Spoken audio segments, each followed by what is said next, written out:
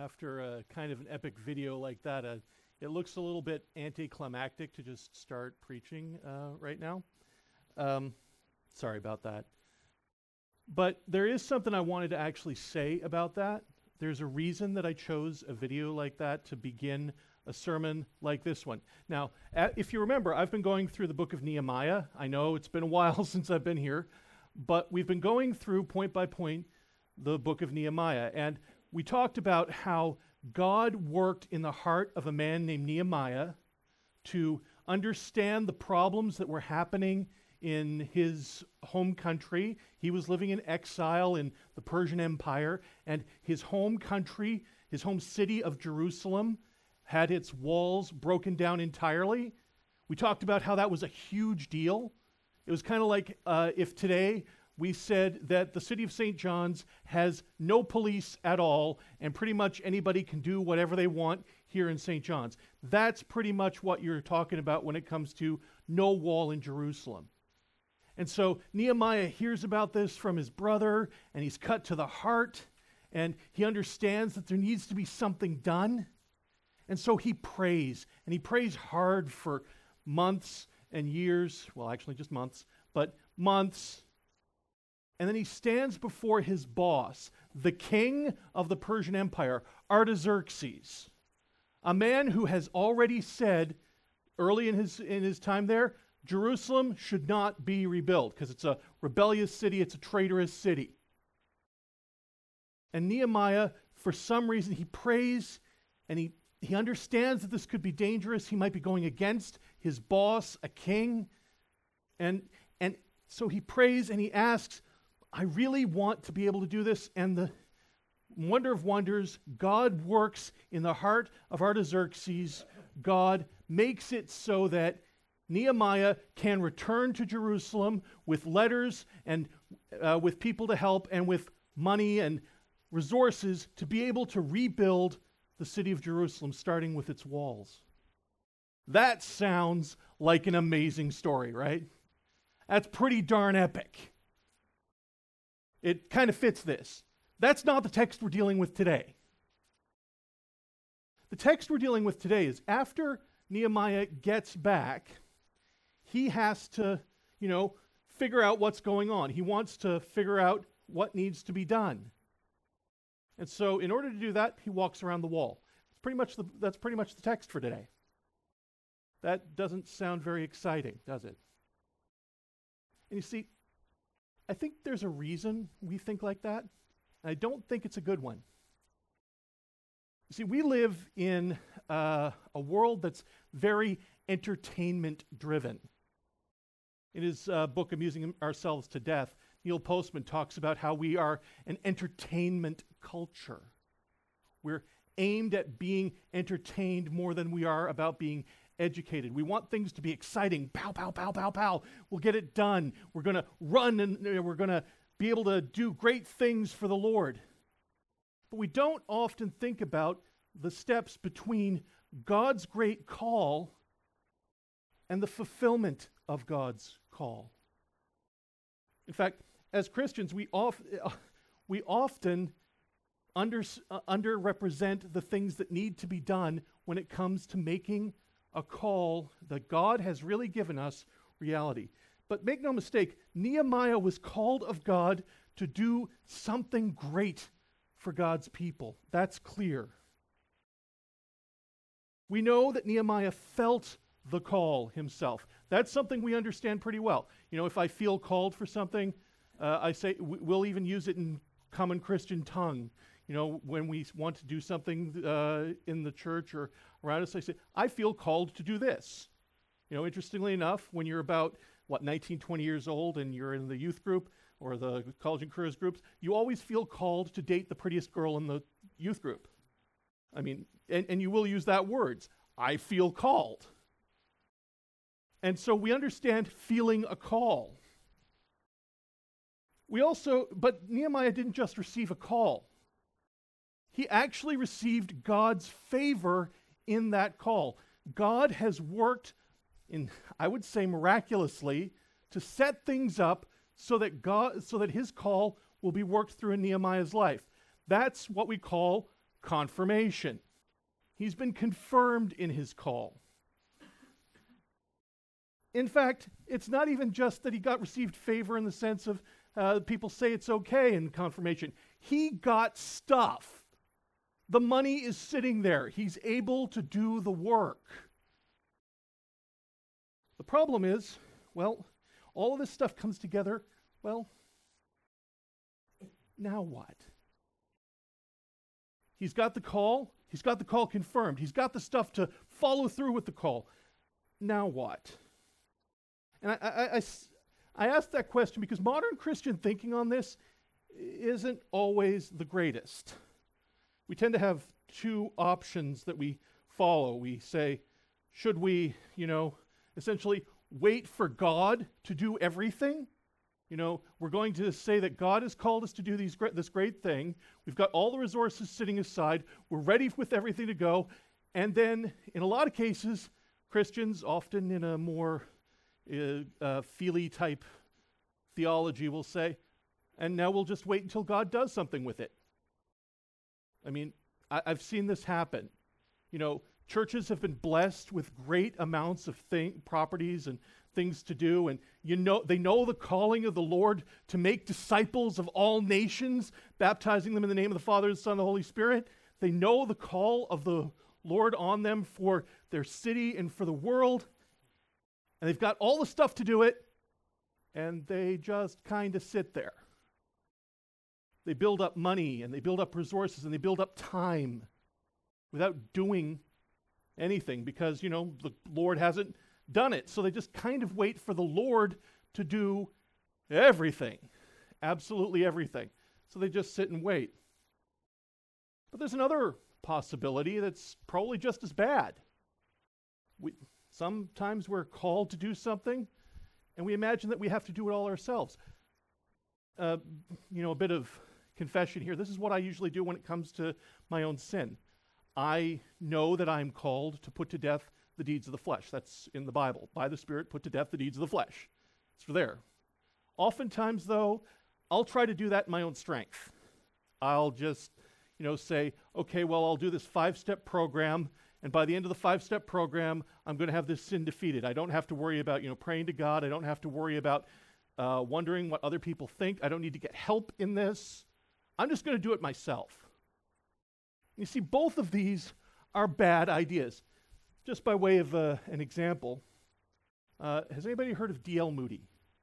Dwight L. Moody. Yeah.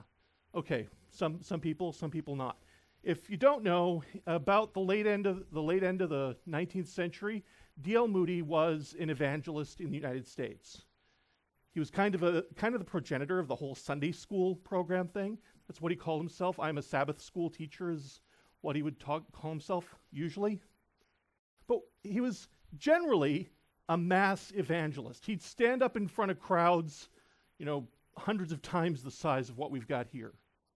And he'd preach the gospel to people. And, at the end of the message, he'd say, you can come forward and you can go off to the inquiry room. And once you're in the inquiry room, we'll, sing some more songs, make sure that you make a decision for the Lord. Talk about the theology of that in a second. So while this was happening, at the time, some people had problems with the way that D.L. Moody was doing this. As I just said, intimated, I might have some problems with it. But one day a lady criticized Dwight Moody for his methods of evangelism in attempting to win people to the Lord.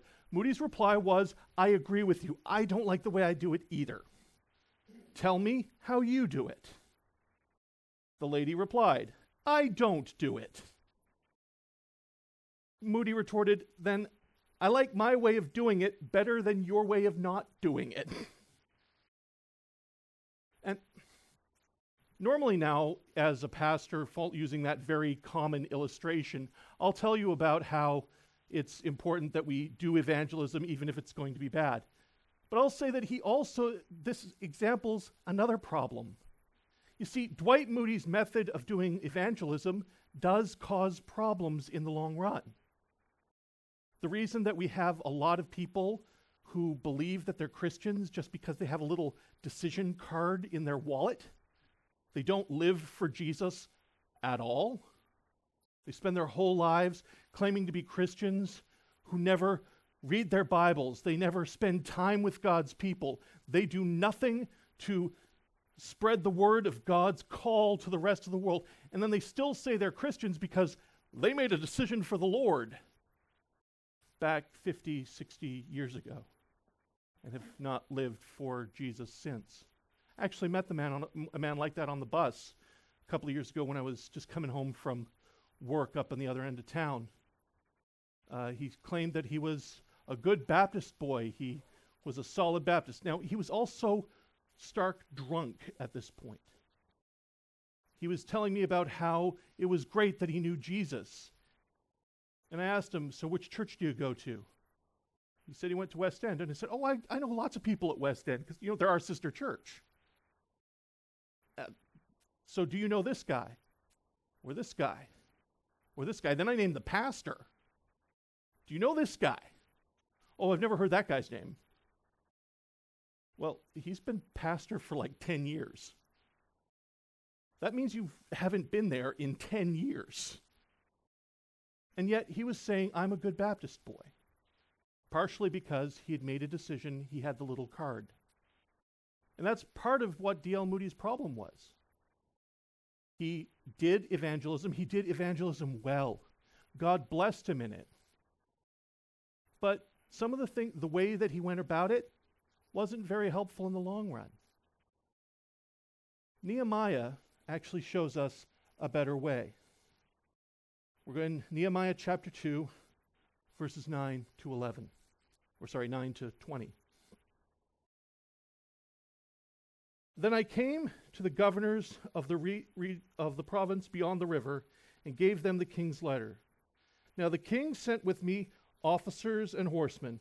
But when Sanballat the Horonite and Tobiah the Ammonite servant heard this, by the way, keep those names in mind for a second, it displeased them greatly that someone had come to seek the welfare of the people of Israel. So I went to Jerusalem and was there 3 days.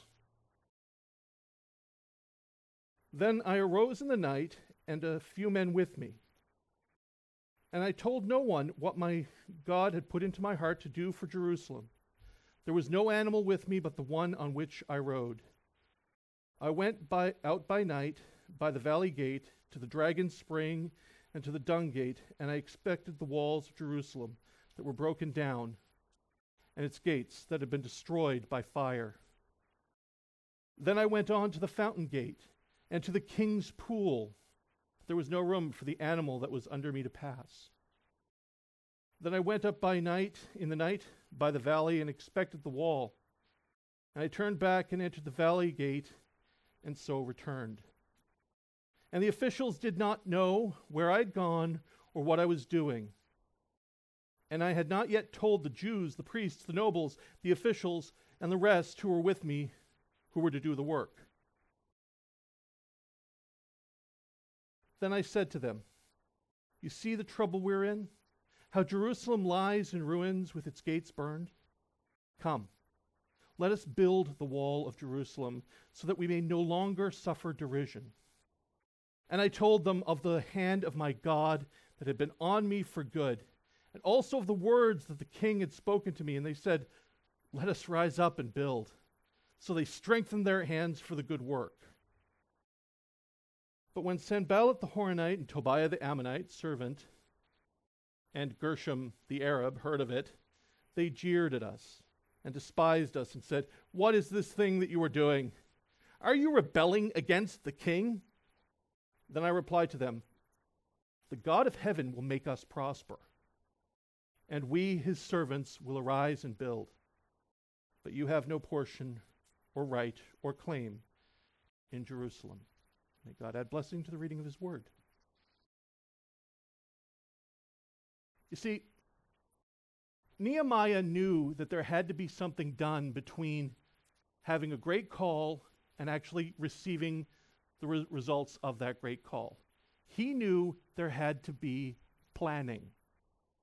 Not just the kind of planning where you think, okay, I'd really like to see this done, but the kind of planning where, okay, who's going to build the dung gate? Who's going to handle the Dragon Gate? Who's going to handle the King's Gate? What needs to be done at these places? What exactly needs to be done at these places? How do we need to put people in these positions? You see, God's call will require not just that we act, but we act wisely and in faith. It's not just that we get a message from God and He tells us to do something. We need to think it through. We need to follow when God gives us a call and we understand that God has called us to something, we need to take it seriously enough to go around and say, okay, what does this mean? What is this going to be for me? How am I going to, as Jesus will say later, count the cost to see what God has called me to do done? He's focusing on needing what he needs to do. He needs to get this kind of thing handled. He counts the cost. Notice, despite the fact that he has opposition, he doesn't lose heart. In 9 and 10, you notice the people, I talked about this the last time I preached. Okay, Nehemiah comes by with letters from the king and a military escort. And these guys say, I'm angry. I don't like this. This is terrible. Now, it takes a special kind of opposition to say, I am opposed to you even if you've got, the hand of the king and the hand of your God on your side. It means you really don't like Jerusalem. And these guys don't like Jerusalem. But instead of doing what, he could have done, either run away or then try to use military power to get stuff done, instead of that, he follows through on his planning, and in the middle of the night, he goes to find out what needs to be done. He only takes a few people that he can trust. He doesn't, promote everybody as having to do this. He doesn't say, I need to get a committee together to make sure that all of us get our words in so that we can figure out how to do every specific thing that happens here. He just grabs a couple of people who know what needs to be done, know what his vision is, and then take them around the area and say, okay, what do we need to do? I love, honestly, that I have an object lesson from that from us. How many of you parked up there today? Yeah. Do you realize that like 3 weeks ago we didn't have a parking lot? Yeah. Do you know why that happened? It's because some guy that we didn't really know actually looked at what we needed done and said, well, I could put a parking lot right there. Would you like me to? And of course, our elders, being, smart people, said, sure. And now we have a parking lot. And this is a big deal, because do you realize how long we've needed a parking lot? I mean, how many winters I've gone through that laneway between here and the thing, slipping every once in a while in the winter. I mean, some of you are giggling because you know what it looks like. And yet God put in our way one man who was able to see what needed to be done, and then the few people were able to see, okay, yeah, that needs to be done. Let's do it. And they asked a few of the men in the church, people who knew what the church needed to have done, and they responded. I mean, that's just a small example. Just a small example. But he takes a few people he can trust, a few people who understand the situation and understand what can be done and what should be done. Nehemiah also looks at the situation, the real situation on the ground. I have to say, this is probably something that we in the church have a larger problem with than most. Part of it is because we have kind of a misplaced faith situation. Like we believe that faith overcomes absolutely everything. And to be clear, God can overcome any opposition. Any difficulty is not too big for the Lord. But some of the oppositions that we face, we shouldn't overcome at all because they're not part of our calling. I'll give you a quick, easy example. A lot of times I've dealt with missionaries Missionaries are great people. They desire to spread the word of God to other cultures. But when I was living in Korea, there were two kinds of missionaries you could run into. One is the kind of missionary who actually cared, who had done the work beforehand. And, actually showed up a little bit in advance, tried to figure out what the city was like, tried to learn the language and the culture and that kind of thing so that he could preach the gospel to people and, talk like he isn't an idiot and not let people think wrong things about what the gospel is. There's another kind, though. These are kind of missionary tourists.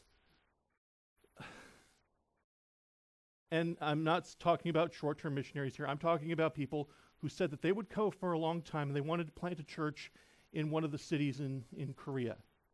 Now, first of all, I don't know why you want to plant a church in a city in South Korea. There are tens of thousands of them, literally every street corner. But if you feel called that way and God has called you that way, that's great. But instead of going to Korea and trying to understand the people and understand the culture, spend some time learning things, figuring out, okay, what kind of church do we need to plant? How are we going to plant it? Where is it going to be planted? They show up often with an awful lot of money from their home church and just throw up a Western building in the middle of a field somewhere and then just call people to come. And then, they get a few people to come and a bunch of people do come and the church continues for a short time and then it collapses. And that doesn't do anything for the gospel of Jesus Christ. It doesn't do anything positive for the gospel. They had just simply skipped several of the steps, trying to figure out, how to love the people of Korea, which is important if you're going to do mission work. It's important if you're going to do something. It's good and noble and just to plant churches. I hope to plant churches myself. I think Newfoundland needs hundreds of them. But I would desire that we do it well so that people will know Jesus in these churches, so that these churches will continue on their own for 10, 15, 20, 30 years, continue making disciples of all nations until the guys in the front row have great grandchildren. I desire to see real churches planted. And so we need to be like Nehemiah in this case and just look at what actually needs to be done and count the cost of how to do it. Not just throw money, not just throw resources, not just pretend that God can overcome everything he can. But let's be honest. He shouldn't have to overcome my stupidity. We should follow through with what he calls. You see, God's call requires that we act wisely in faith. Not just in faith. Faith is good, faith is powerful, but it needs to be wise. There's a reason that Jesus told us we need to be wise as serpents, yet innocent as doves. When he said that we come into the kingdom like children, he wasn't saying that we need to be childish, that we need to be unthinking. He was saying that we need to be trusting, but we still need to use the gifts God gives us for his glory. And those gifts include our ability to plan, our ability to understand things, our ability to listen. Sorry to keep harping on this, but it is one of my pet peeves. It's like the way that sometimes people try to do evangelism. Have you ever run into the person who just throws tracts at people and says, "You're damned to hell unless you believe," without ever actually listening to the person, trying to understand what they actually believe now and take them to Christ? The kind of people who just, and honestly, I was like it for a while. The people who will just ram through whatever they believe and not really listen to people.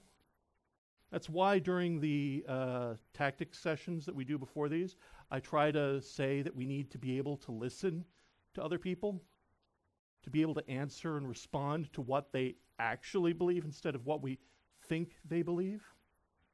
We need to love people.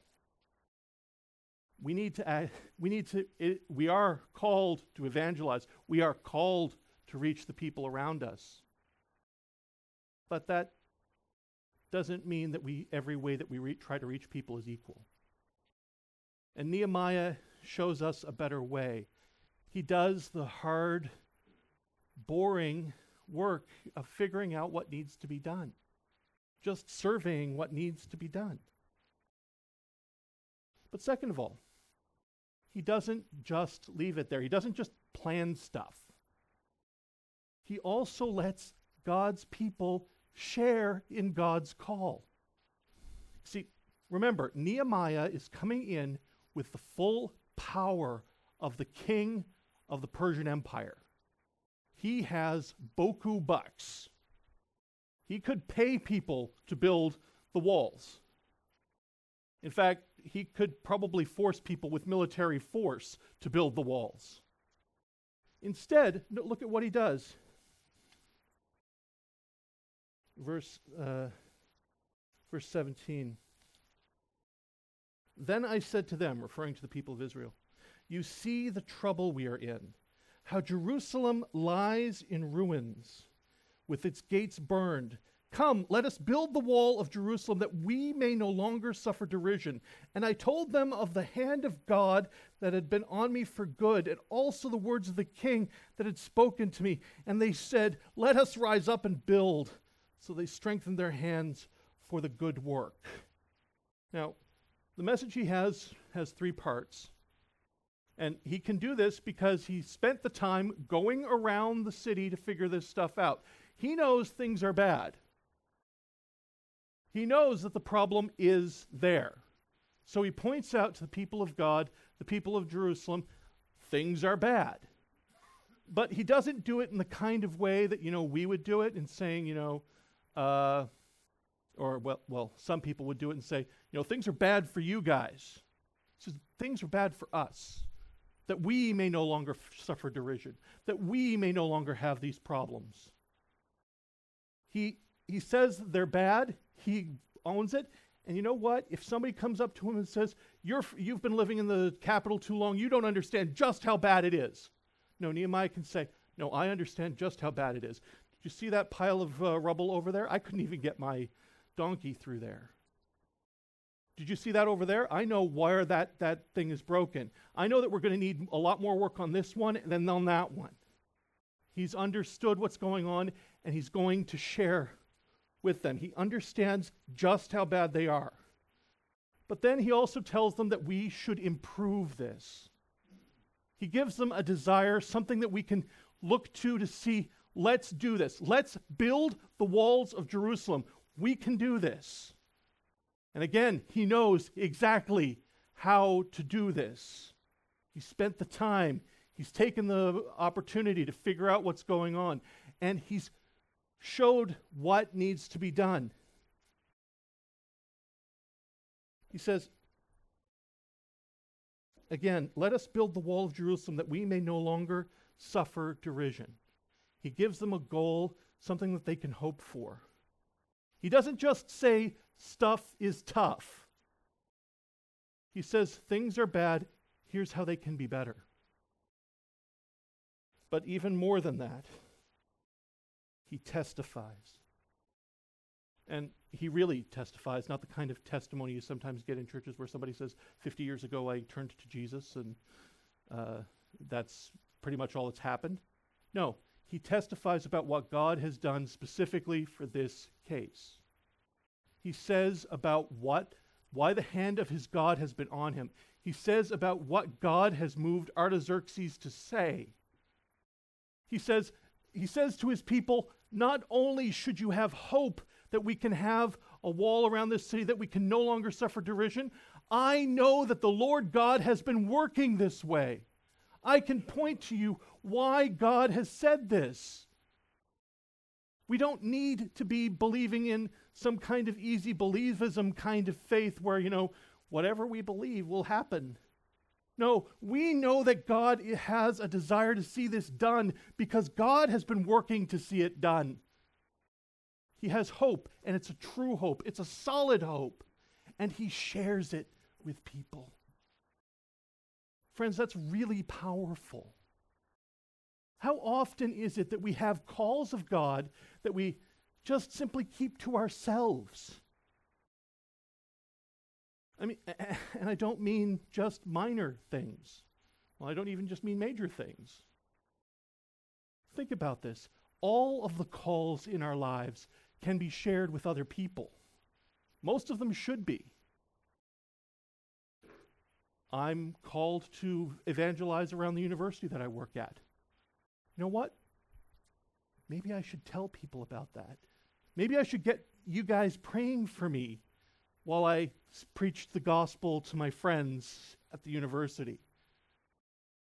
Maybe I should be asking you guys, you know what?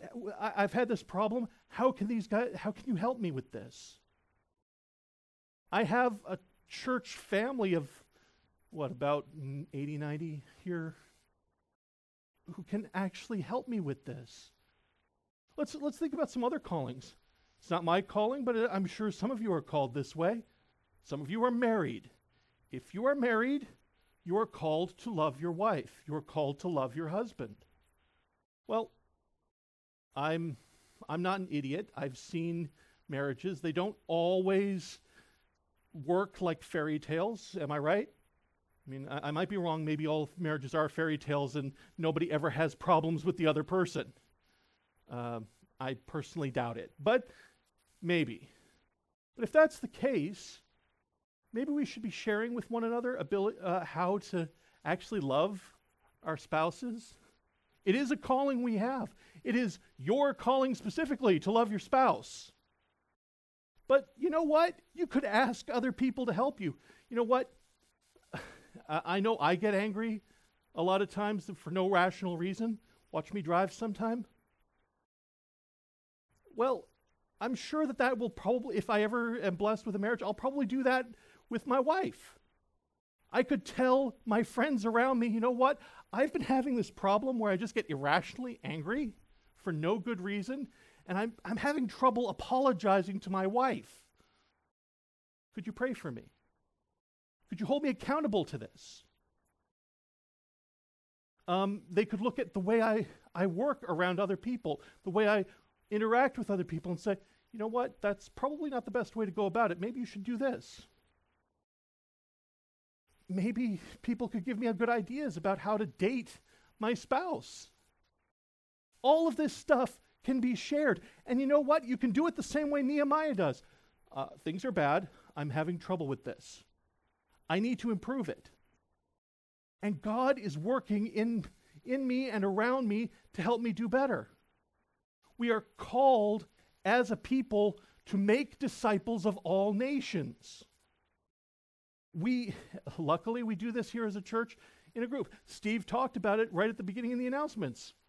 Tim Churchill, we help pay for to go to other countries to help make disciples of other nations. In fact, he's pretty well, he's worth our bucks in a lot of ways because he trains other people to make disciples in Africa. I mean, his footprint is huge. But we as a church work together. We pray for him. We see how God is working in his job there, and we pray for him. God is working to make things happen, and we can join in. That's true for all our callings. And I mean, you know, it's a stereotype. Anybody who preaches on Nehemiah has to bring up a building project. Well, I don't know if you've noticed, we're kind of full. We have some empty seats right now, but that's because people, I'm guessing, were a little bored and went up there. But we need a building. We really do. We need to be able to fit more people so we can disciple more people. We need to be able to be ready to plant churches throughout the city and support them. And for that, we're going to need places to be able to do that. Well, we have a problem. Things are bad. We should improve them. And we know that God is working here. Because there are people here. God is working on people's hearts to bring them here, to help with one another. We know that God has done this. God has done amazing things. I actually think it's miraculous that we have a parking lot up there. I know it's a strange thing to be all excited about. But think about it. We now have a place to put people. If you want to invite people to this church, you can now. They aren't going to be parking 5 miles down the road and trying to walk here. We can do this now. God has been working so we can testify to it.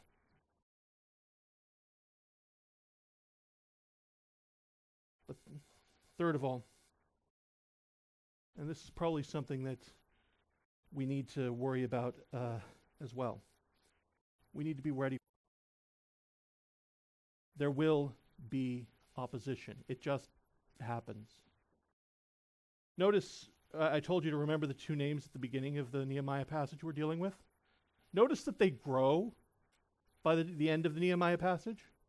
It's like Tobiah and Sanballat at the beginning, and then after that they add another guy named Gershom. Like seriously, they're getting opposition. They're growing opposition while Nehemiah is following God's call. That's going to happen. Jesus promised it. I know it's weird to hang on to the negative promises of Jesus, but here's a promise of Jesus. If they hated me, they'll hate you. They will. And we've got to love them anyway. We still have things that we're going to need to do, but we're going to be opposed.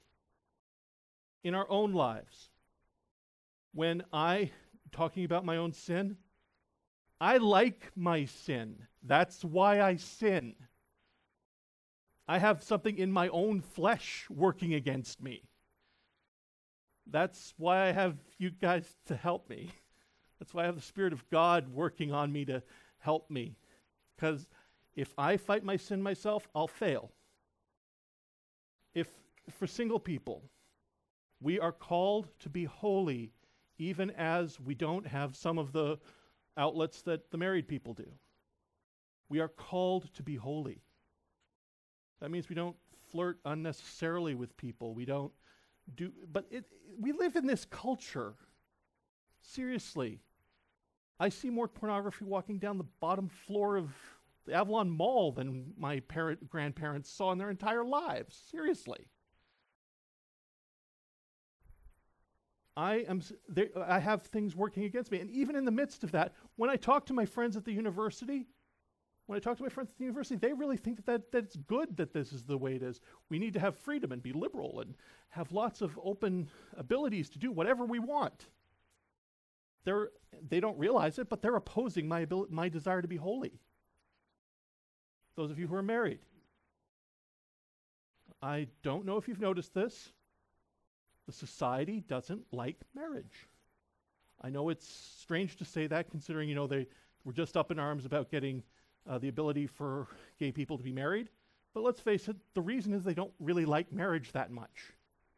If you don't like marriage, if you don't like being married to the person you're married to, they'll say, well, divorce them, find somebody else. And in fact, there are entire websites designed to help me have an affair on my wife, if I had one. Seriously, think about it. What kind of twisted, sick culture creates websites to break promises? But that's what the world we have. There will be opposition. Let's face it, if this church grows, if we grow, if people start coming here, if people start coming to know Jesus, if people start coming to love Jesus and be discipled, they will figure out that we don't agree with the culture on everything. And then there will be people in the culture who will oppose us. I don't know if it's going to be like in some places, but let's face it, there are churches that get protested because they believe things that aren't popular. This church has a great number of those things that probably won't be popular. We have male elders, and only male elders. Try saying that in some circles. I actually know friends of mine who would probably protest us if they knew that one. Some of them even thinking they're Christians while they're doing it. We need to be ready for opposition, but notice the way that he dealt with opposition. Nehemiah, again, he starts off, he understands that there's 2 people who oppose him. And then we notice that he gets a third person of it. Notice how they oppose him. They oppose him by saying, you're going against the king. You're going to do treason. Now, Remember at the beginning of the introduction, I said that Artaxerxes stopped work on Jerusalem? Do you remember why he stopped work on Jerusalem? If you look in Ezra, you'll find it. Because they are a traitorous city. They figured that if Jerusalem got rebuilt, this city of Jerusalem would rebel against the king. And that was an argument that Artaxerxes himself accepted. So when these guys say, "Are you rebelling against the king?" When they say that to Nehemiah, they're giving him a very solid, very powerful opposition. It's not just words. It's not just, them tweeting something bad. It's saying, I'm going to go to the king and tell him you're being a traitor. That's a big deal. But notice how Nehemiah responds. This is verse 20. Well, I'll start at 19, again, to show the point. But when Sanballat the Horonite and Tobiah the Ammonite servant and Geshem the Arab heard of it, again, like I said, they had just added Gershom. What is this thing that you are doing? Are you rebelling against the king? Rhetorical question. They think you are. They want to oppose you. Then I, being Nehemiah, replied to them, the God of heaven will make us prosper. Stop there for a second. Nehemiah focuses on the faithfulness of God. He understands that God will be faithful. So he focuses on that and he hammers down on that.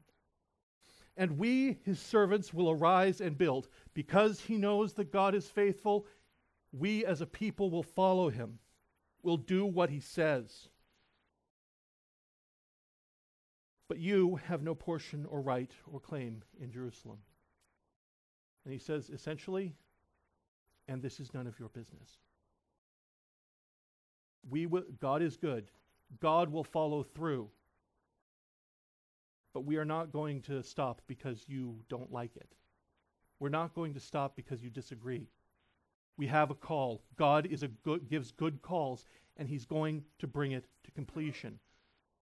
So, essentially, if you don't want to help us, go away.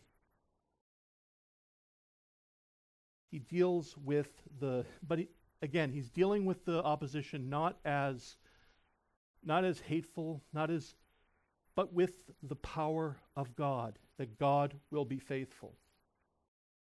All right, so what? There are 3 points of application I think I have. Counting here? Yes, I have 3. Well, is God calling you to something? Guys, is God calling you to something? Anybody? Nobody's God calling you to anything? Is God calling you to something, do you think? I'll give you a pointed thing. Yes, he is. I can tell you, I can open chapter and verse and give you some ideas about things he's calling you to. For example, if you're not a believer in here today, Acts 17, 29 to 31. Repent and believe in the Lord Jesus Christ. That's a call of God. And as I said to you, you can follow it wisely. You can get people around you to help you follow it, but do that one. That's a call. Are you a believer today? Matthew 28, 19 and 20. Go make disciples of all nations. Clear call. We are called to that. Do you have enemies? Do you have stress with other people? Love your enemies and pray for those who persecute you. Luke chapter 6, verses 27 to 36, if you want to find the whole passage there. Are you struggling with sin? Put on Christ Jesus and put away your sin. Romans chapter 13, verses 11 to 14. You have calls. But I don't want us as a church to be simply giving out these calls and saying, do better. Do it wisely. There's a reason we have a whole book instead of just a single list of rules. We don't just have a 10 Commandments in the Bible. We have lots of things talking about who God is and what God will do for us, talking about how we work as a family together to help ourselves be closer to God. So don't just obey, wisely obey. Search the scriptures to find the ways to do this well. Try to understand your own heart. Reflect on the things that are wrong and deal with it. When you're talking about your enemies, when it says love them, don't just love them as in, oh yeah, I really love them, but I'm just going to stay completely apart from them. No, really love them. Understand what they say. Understand why they say it. And do good for them. Really. Wisely obey. When it says pray for those who persecute you, by the way, don't just pray nebulous prayers for those who persecute you. Find out what they really need, and then pray for that. I tell you, that would freak them out. But second, bring your Christian family into your call so they can support you. There are individual calls and there are group calls. Honestly, most individual calls are supported by group calls. We are called to love one another as Christ has loved us. Well, to do that, I need to be able to help you, my brothers and sisters, to follow in your calls. You should probably do the same for me. When it comes to the calls that we have for this city, we need to be able to work together to be able to do them, to follow through. Bring your Christian family into your call. Don't just look around and see what needs to be done. Yes, look around and see what needs to be done, but don't just do that. Show people what can be done. Help people to dream big dreams for the world that we live in. If I say that I think St. John's needs more churches, I should actually let you guys know I think St. John's needs more churches. I should be able to show you why. I think there needs to be another one in the East End. We need to have something downtown evangelizing people. We need to actually start pushing out into Conception Bay North and into central Newfoundland and western Newfoundland so that functional churches are everywhere. So that our people, the people we know and love and care about, can love Jesus so that they can be transformed by the power of the gospel. And it can be done. But let's share our goals, our dreams. Sorry, church planting just happens to be one of the big ones for me. I focus on it a lot. But finally, and most importantly, continue to be faithful, even when you're opposed. And I have to say that clearly, even when you're opposed. A lot of Christians have this misguided idea that if God, quote unquote, closes the door, then we should completely stop doing anything that God has called us to. Unfortunately, a lot of us will simply use closing the door as facing any opposition whatsoever. I mean, I even talked to somebody like this. He said to me, God is telling me to leave my wife because she keeps insulting me. Well, I think it's wrong that his wife kept insulting him, but I'm relatively sure that the Bible and that Jesus isn't saying, you know, because there's opposition, because there's problems, because there's a difficulty here, you're supposed to leave. That's not what it means. Here in the city of St. John's, I can tell you for a fact, some people will not want to hear the gospel of Jesus Christ. Some people will be actually opposed to you telling other people about the gospel of Jesus Christ. They'll fight you. Do it anyway. It's our calling. That's not a closed door. Continue to be faithful even as we face opposition. That's what we see Nehemiah doing. Friends, we have clear callings. Our callings are provided to us. If we don't have clear callings, there's a family around us to help us to understand our calls in life. But we need to be faithful and wise as we follow them. We don't need just the epic music playing in the background while we do something terribly amazing for Jesus. That terribly amazing thing for Jesus is going to have a lot of immediate steps. You know what? Sometimes when it comes to this church, some of the functioning is going to be to clean the toilet. It'll still need to be done. It's still part of the calling.